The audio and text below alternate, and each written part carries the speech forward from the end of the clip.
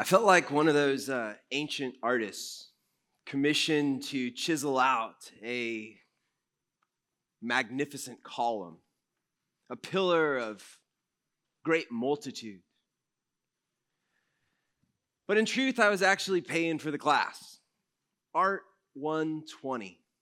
I was a senior at California Lutheran University, and I needed to fulfill an art requirement in order to graduate. And so I took a look at the list of classes that were being offered that particular semester. History of art, snooze.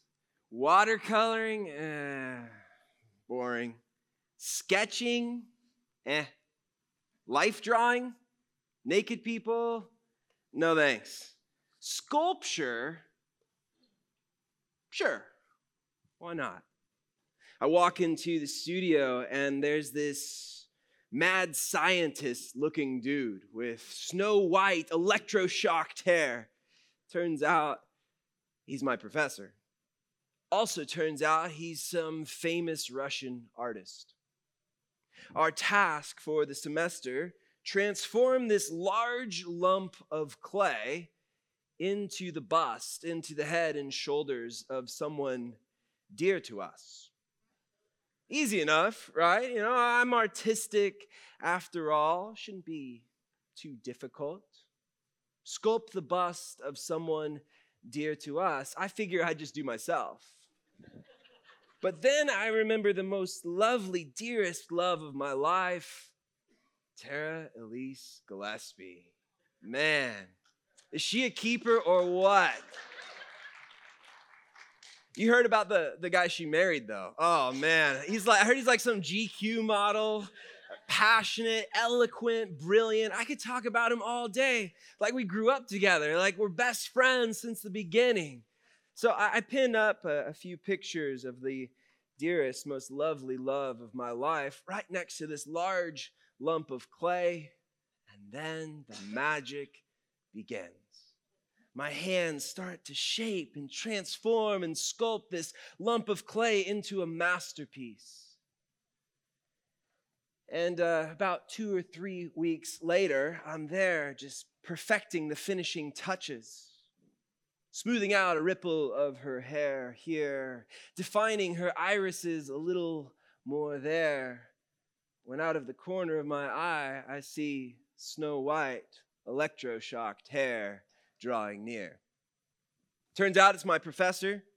Turns out he's some famous Russian artist. Also turns out he's not so politically correct. He looks at my masterpiece, and then he looks at her picture. He looks at my masterpiece, and then he looks at her picture.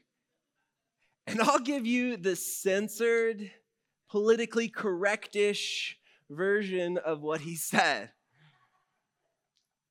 Which continent is she from? All of them? Is she female? How many times are you going to Botox her lips?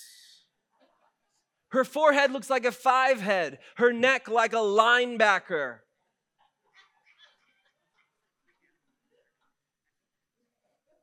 Her chin like a villain. Her hair like Medusa. So needless to say, it's back to the large lump of clay. But with the assistance of this mad scientist looking not so politically correctish professor of mine, in a couple weeks' time, we've got her looking at least human again. And then it's on to the next stages, the plaster of Paris and bronzing and chiseling and then patina, and there she is in all her glory, finished masterpiece. When I show it to Tara, when I reveal it, unveil it for her, she wears one of those faces that parents wear, you know, when their kid brings them like finger painting, like, oh, yeah, wow, great job. Really love it. So nice of you to do that. And in that moment, I realized something. I realized that it's defective. It looks nothing like her. And also in that moment, I realized something else, that it might be a little strange or weird or awkward for her to have a ghoulish, defective looking representation of her haunting her closet or her desk or her bedstand. The truth is, it's defective. So the only place for it is to roll around in the trunk of my pimped out 1997 forest green Honda Accord DX edition.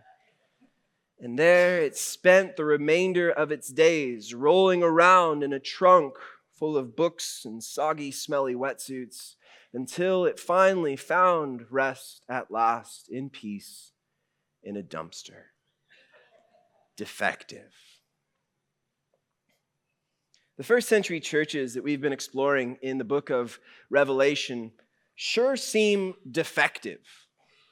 Not all of them, but most. It's like there they are, rolling around defective in a trunk littered with sexual sin, idolatry, and faithlessness, ready and ripe for the dumpster. But as we read about these defective churches over the course of our Dear Church sermon series, may we be a different story.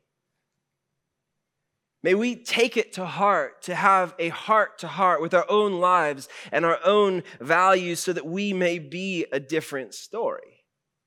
And I think the first step in realizing this, in being effective as a church, is to proclaim and live out our memory verse for this sermon series. So if you're able to stand, I want to invite you to stand, and we'll read our memory verse, Colossians 1:17 through 18a. This is talking about Jesus. So let's read these words aloud together. He is before all things, and in him all things hold together, and he is the head of the body, the church. And in light of all of the defective churches that we've been exploring, today is a different story. Today it's all about the church at Philadelphia and how to be effective. Let's pray. Father, we come before you today, and we want to hear from you. We want to learn how to be effective in our lives and as a church. I pray, Jesus, you speak to each of us in a personal way, where we need you and where we can find you in our lives. Speak to us loudly, Lord. In Jesus' name we pray. Amen. Go ahead, grab a seat. Philadelphia, the city of brotherly love. Not to be confused with the home of the Phillies, the Flyers, the 76ers, the Eagles, and cheesesteaks. No, we're talking about the OG, the original gangster city of brotherly love, ancient Near Eastern Philadelphia. Known as the door to Asia Minor, it was effectively the border between two regions on the main highway. And once you passed through Philadelphia on your way out west, you just entered into the province of Asia Minor, what we would call today Western Turkey. It was the home of ancient king Attalus II, who was known for his deep loyalty to his bro. So much so, they gave him a new name, Philadelphus, which means loyal to his brother. The city named after him was positioned on a fertile plateau there in western Turkey near the base of some snowy mountains. But beneath those snowy mountains and beneath that fertile plain was a mess of tectonic plates. So that means lots of earthquakes. And there in the first century, in the year 17 AD, a major earthquake completely leveled the city. The civil engineers proved to be defective in their building. The structural integrity of their construction, defective. As the people of Philadelphia then sifted through the rubble in search of their lost loved ones, a new reality shook their foundations.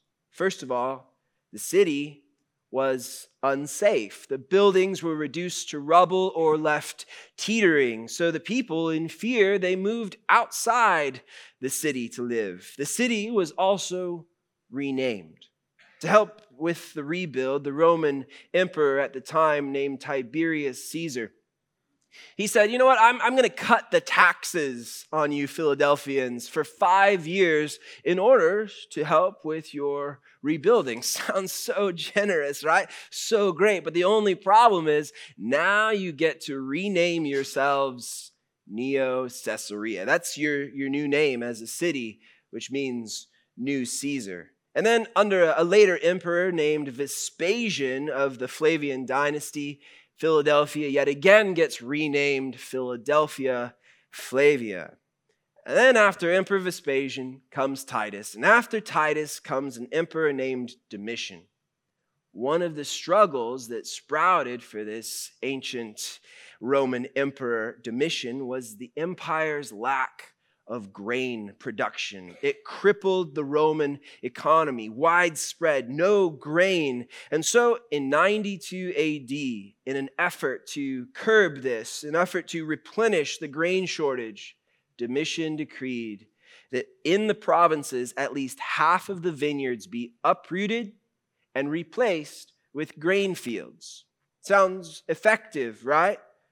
Only problem was Philadelphia was a province with a strong wine industry, a province with a strong wine industry that was now uprooted and replaced by grain fields that only grew defective grain.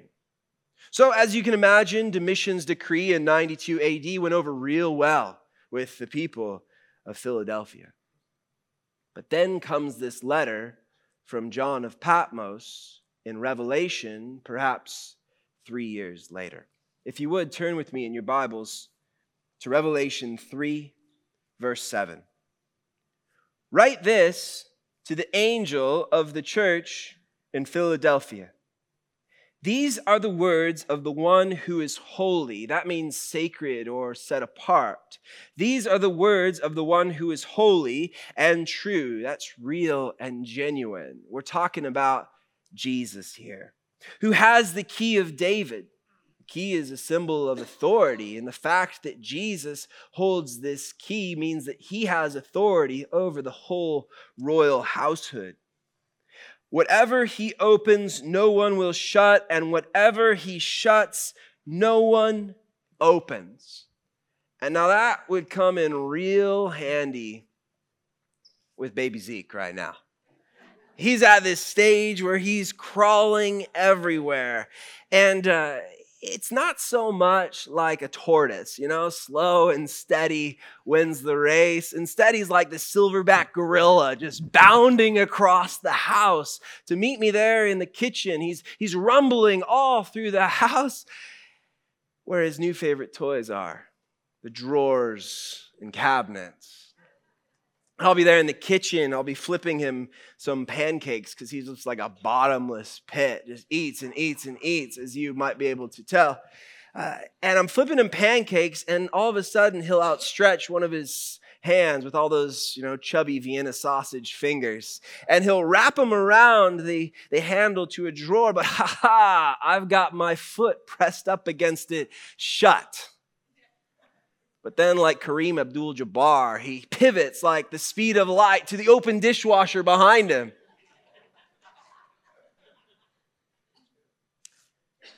And it takes every ounce of dad in me to maintain the splits, keeping my foot pressed up against the drawer, and then roundhouse kick the open dishwasher closed before he can stretch his hand in there, those chubby Vienna sausage fingers, and snatch a knife. In some circles, that's called being a hero. In others, that's just called bad parenting. Defective. I mean, who baby-proofs after all, right? But apparently, Jesus has heroic dad-like abilities too. Because whatever he opens, no one will shut, and whatever he shuts, no one opens. This means that Jesus has God's full authority.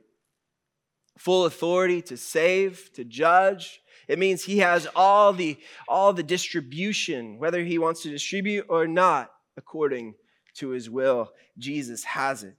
Verse 8a says, I know your works. Look, I have set in front of you an open door that no one can shut. A rather fitting line written to the church, effectively known as the open door, or the door to Asia Minor. The opportunity for sharing Jesus and living for Jesus was like an open, unshuttable door for them, for the Philadelphia Christians. And isn't it just the same for us? I mean, here and now, no one's going to lock us up and throw away the key for living for Jesus and sharing Jesus. I mean, it would seem rather defective for us not to share Jesus and not to live for Jesus in light of this open door that has been placed in front of us, right? I mean, no one's going to lock us up and throw away the key. And if they do, if it comes to that, if they lock us up and throw away the key, let us not forget who holds the key of David. And that whatever he opens, no one will shut, and whatever he shuts, no one will open. There's no baby-proofing latches or straps or nets or gates to shut this open door. So let's take advantage of that and do some damage to the kingdom of darkness by the way that we share our lives and live for Jesus.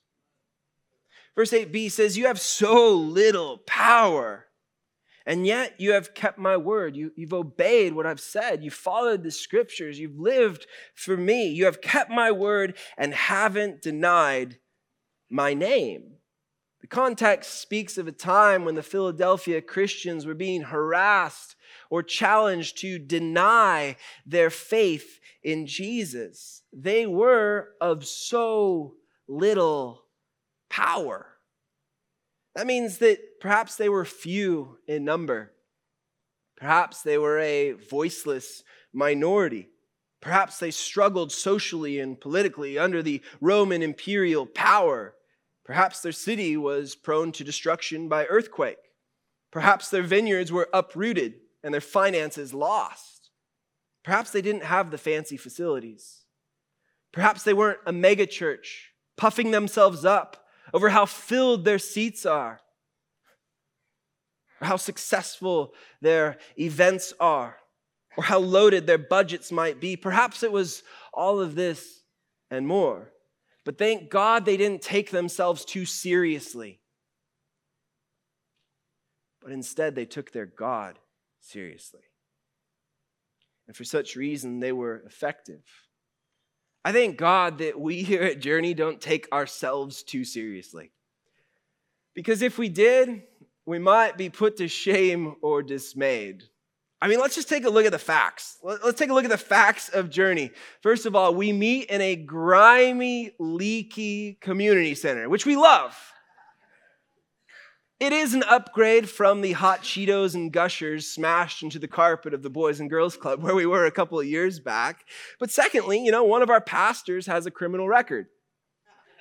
I won't name any names.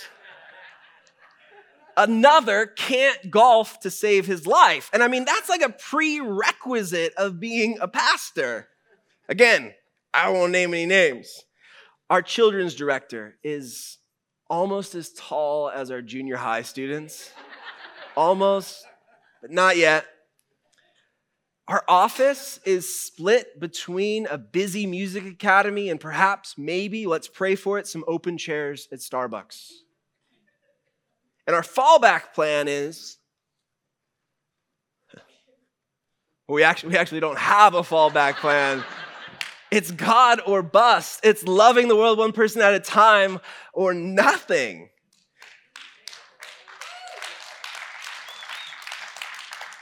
But we take our God seriously because he has done amazing, great things in our community, and it's all because of his love. They will know that we are Christians by our love, not by our light shows or lavish facilities or our laundry list of ministries. No, they will know that we are Christians by our love. And when you take God seriously, and when you take his love seriously, and when you keep his word seriously, and when you don't deny his name seriously, I think that's how to be effective. I think that's how to be effective. You keep his word and you don't deny his name. That's what makes the people of God so effective. That's what makes the church effective.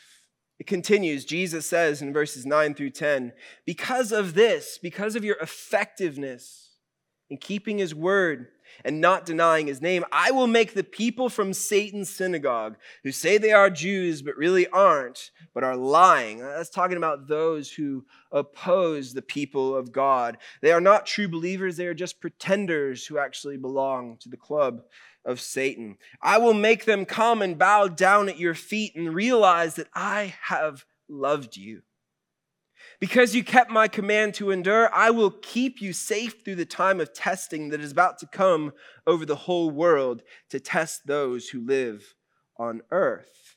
Here, testing seems to refer to this end time suffering that will affect the whole world, what some like to call the tribulation. And while some like to argue about the when or the why or the how of all of this, I think it's actually most appropriate to talk about the what. Like, what do I do? No matter what may come, tribulation, denomination, modification, complication, aspiration, speculation, Jesus is victorious. Jesus holds the key, and Jesus has set before us an open door for sharing Jesus and living for Jesus. So be effective and keep his word and don't deny his name. Verse 11, I'm coming soon. Hold on to what you have so that no one takes your crown. In ancient Koine Greek, which is the language of the New Testament, there are two words for crown. The first is diadema. It's like the word that we have today for diadem. It refers to the royal headgear. Not the kind that my sister wore in 3rd grade to school because of her teeth, but more like what a king wears to display his power. But that's not what this verse is talking about. It's not a kingly crown. Instead, it's Stephanos, which is what verse 11 is talking about. Hold on to what you have so that no one takes your Stephanos. That's the wreath of foliage, like plants, leaves, and stuff. You know, maybe you go to some weddings today and girls are wearing all this, stuff in their hair. You know, they like to do that. But this goes back to ancient Greece and ancient Rome. And here the Stephanos, a wreath of foliage or also of precious metals. It was awarded to the victors of the famous athletic games, especially like those famously held in Philadelphia. It's the kind that gets promised throughout the New Testament to those who overcome, to those who conquer. Jesus tells them, hold on to what you have. Hold on to your faith, your truth, your identity as an overcomer so that no one takes your Stephanos, so no one takes your victory, so no one takes your crown. An interesting thing about this when it comes to this Stephanos, this crown, no one's going to take your crown unless you take it off and forget about it and lose it somewhere, right? Or they outrun you in a race. But we're not competing against each other. We're competing for the glory and kingdom of God. So don't take off that crown and don't give up. Verse 12 continues, as for those who emerge victorious, that is, those who are effective by keeping his word and not by denying his name, I will make them pillars in the temple of my God, and they will never leave it. There was an annual tradition in the temples that were devoted to worshiping the Roman emperor in the ancient world. It was called the Roman imperial cult, where once a year the high priest of this particular temple would set up a statue of himself right there in the temple. Not the bust, the head and shoulders of someone near and dear to him, but of himself.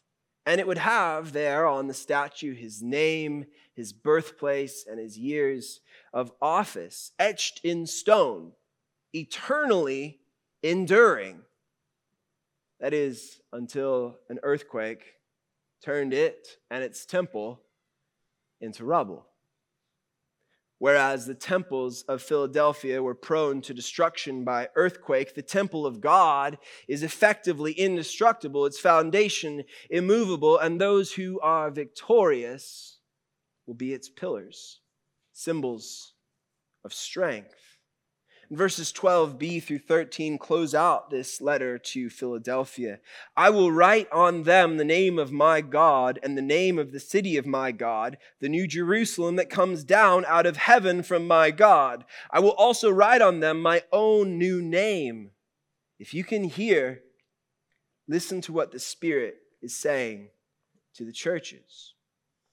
In deliberate contrast to a city that is constantly getting a new name from tyrants and egomaniacs, Jesus tells them, to you who emerge victorious, to you who are effective by keeping my word and not denying my name, I will write on you God's name, God's city, and my new name.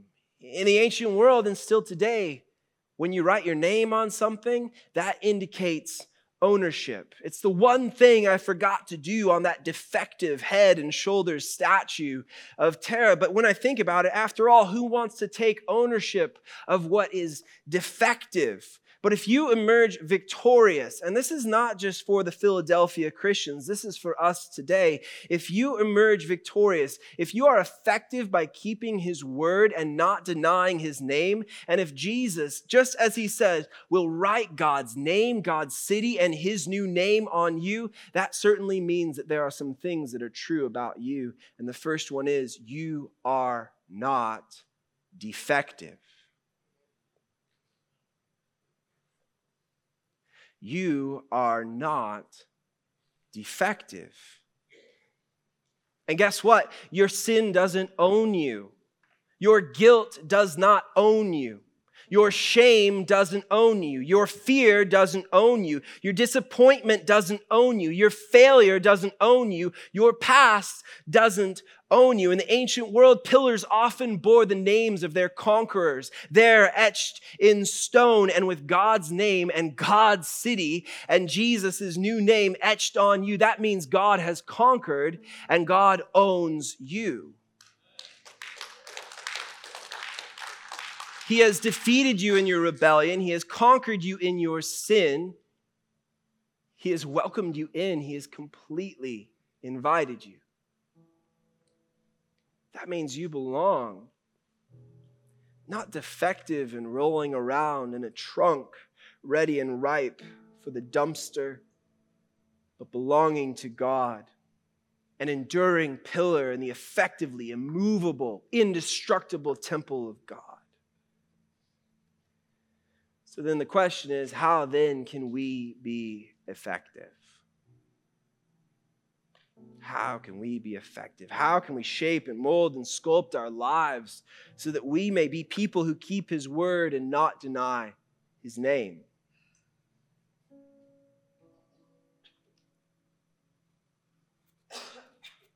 You know, I'm tired of my life looking like a defective representation of Jesus.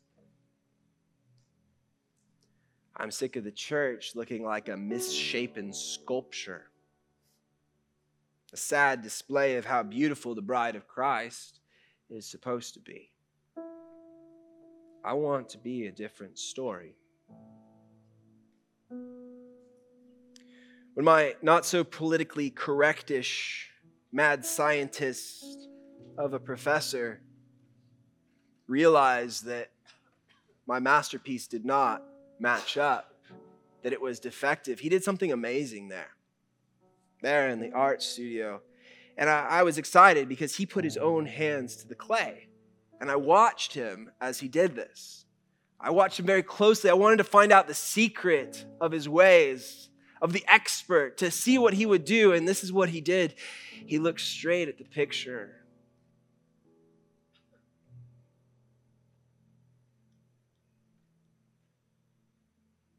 For quite a while. Looked straight at the picture. And without blinking, without breaking his gaze, looking straight at the picture, he put his hands to the clay. And without breaking his gaze, without blinking, within 30 seconds, he molds and shapes the clay into something not subhuman, but humane again.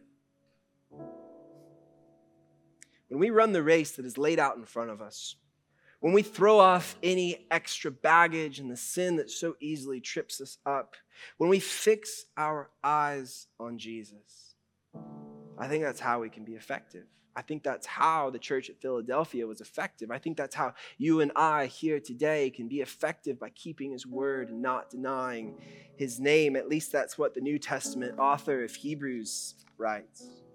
Hebrews 12, 1 through 2. So then, let's also run the race that is laid out in front of us. Since we have such a great cloud of witnesses surrounding us, let's throw off any extra baggage, get rid of the sin that trips us up, and fix our eyes on Jesus. That means to look away from all else and look distinctly, directly, unblinkingly at Jesus, faith's pioneer and perfecter. He endured the cross, ignoring the shame, for the sake of the joy that was laid out in front of him, and sat down at the right side of God's throne.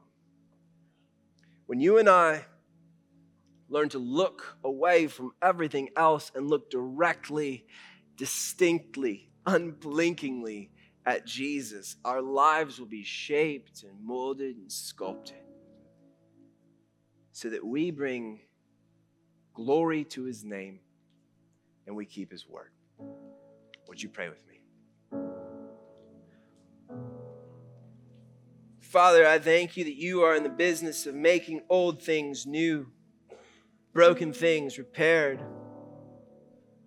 And that, Lord, while we may feel defective today in our walk with you, in our lives, where we just don't feel right, I pray, Lord, that you would do your work on us. You would move and shape and transform us in ways we need it. Where there's doubt and fear, where there's hatred and failure, I pray, Lord, that you would move that out of the way. Create it into something beautiful. Jesus, I pray today for people who want to experience you for the first time. They want to open up their heart to the God who says, you're not defective. You're not junk. I made you. I knit you together in your mother's womb, and you are beautiful and wonderfully created because I created you. I pray they would invite you into their hearts today. I pray in Jesus, would you come in? I believe you died on the cross for all that stuff, all my sin, my shame, my wrongdoing, my guilt, my fear, my failure. You died on the cross for me. So come into my life. You rose from the grave. You're not a dead God, a distant God. You're here. You're now. You're with us. Show me how to live. Show me how to walk with you all the days of my life.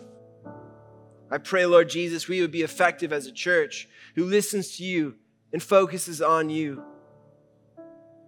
so that we may be pillars standing firm on your unshakable ground. In Jesus' name we pray. Amen.